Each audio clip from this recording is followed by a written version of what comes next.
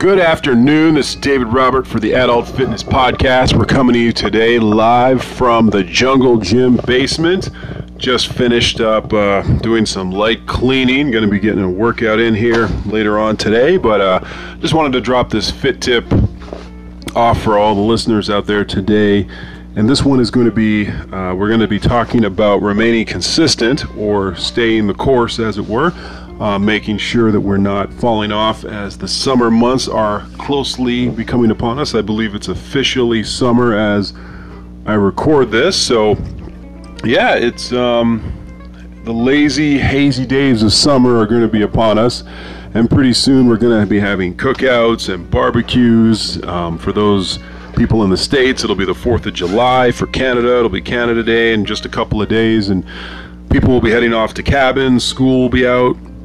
And people will be cashing in their frequent flyer miles. I don't know if people still do that, or their air miles and traveling to distant places, or just setting up the campsite, breaking out the trailer, things of that nature. And during this time of year, it becomes very evident at the gym that I work at, and when you work with clients, that people tend to take these next 2 months off, as it were.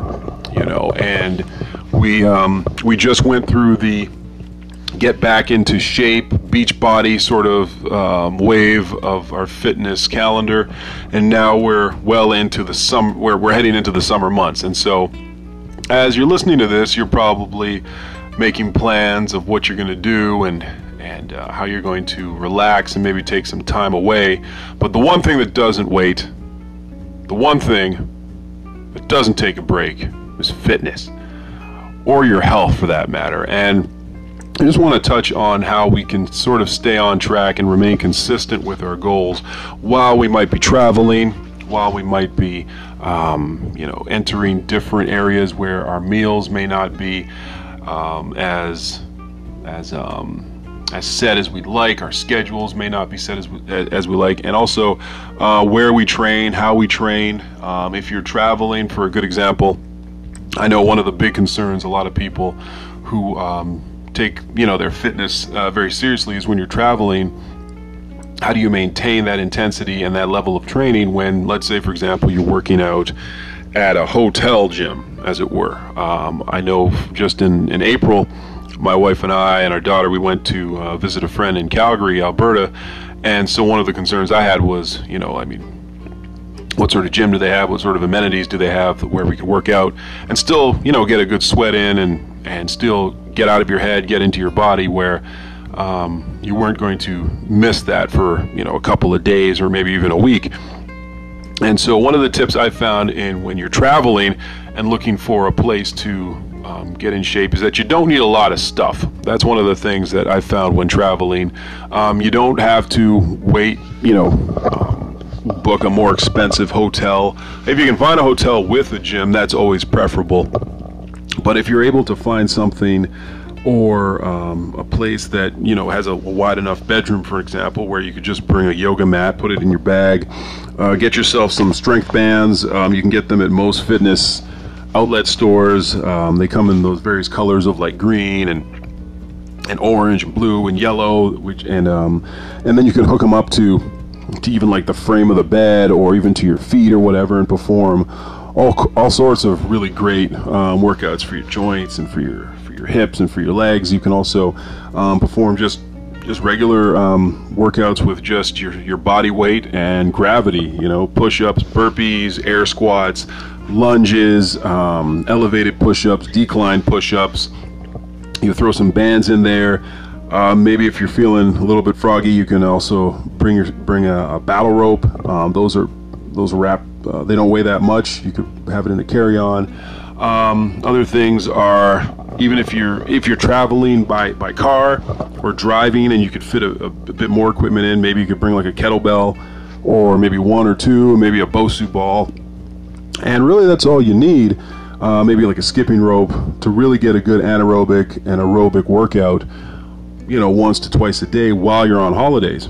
And if you happen to really luck out, there's a lot of places out there where they do have gyms at their amenities, a lot of resorts. We went to one in Mexico a couple years back, and they had a really nice workout area. And I mean, most of the time, you know, they'll have like the dumbbells and some free weights and some machines and some cardio equipment, and that's all you need. And so the excuse really isn't there. And like I said, even if you don't have anything, you do have your body weight and gravity. The other thing I'd like to touch on in keeping consistent with your workouts throughout the summer months is that you might have an instant or a sort of like a really crazy schedule, and your meals might come off a whack. And this is something that affects a lot of people. If you go to like an all-inclusive resort, they do have the a la cartes where you can get really 5-star food almost any time of the day, really. I have it brought up to your room. It's just charged to your credit card or whatever. But if you're hitting up places where, like most of us, where you might hit up a place that has like a Holiday 8 or a Super 8 where they've got the continental breakfast, a lot of the times they will have a salad area, they'll have the fruit area, they will have your various yogurts and things of that nature. So you don't have to go too crazy and go off the rails. And then, you know, if you're feeling, you know, which I've done, if you're feeling extra frugal, you can take a little bit extra, bring it up to your room and pack some of that, and then you've got like a snack or even your lunch. And really all you're paying for is dinner, because eating out, specifically when you're traveling, really adds to that expense, right? So want to stay away from that. And then the third thing to stay consistent is outside of your traveling and your eating, is just making sure that you're keeping yourself accountable. So it could be that you have a reminder on your phone that, oh, okay, hey, we're going to be, you know, traveling, and we're going to be like driving for X amount of time. So you might only have 45 minutes to, you know, half an hour, or maybe even 20 minutes to get something in before or even after the day's activities are done. You can find a lot of things that you can do together if you're traveling with your family or friends that are more active. So you're not just laying by the pool drinking Mai Tais, which sounds pretty good if you're looking outside right now. It looks pretty nasty out there, but if you're able to just maybe get out there off the beaten trail, do a lot more walking, you know, a lot more movement by foot, or maybe biking, joining activities if you're in an all-inclusive resort, to, you know, to get out there and join some excursions, but to stay active and to stay moving. Because what I've found in working in the fitness industry is that the summer months, people kind of turn on autopilot and they just kind of forget about all the gains they made over the holiday season, over the winter season, and they just kind of lock into this mindset of, hey, you know what, I'm going to take some time away, which isn't a bad thing. It's always good to recharge the batteries and make sure that you're able to kind of come back fresh and refreshed. But the last thing you want to do is come back packing on, you know, an additional 10 to 15 pounds or whatever the case is. So yeah, these are just some tips that can kind of help you out a little bit and help you keep you on track. I know I'm going to be doing that this summer as well, depending on where we're traveling to, but just to maintain that schedule, to try and live the best health we possibly can. But anyways, I just want to thank you guys for listening, taking time out of your busy days, and just want you guys to stay fit and have fun out there. Take care.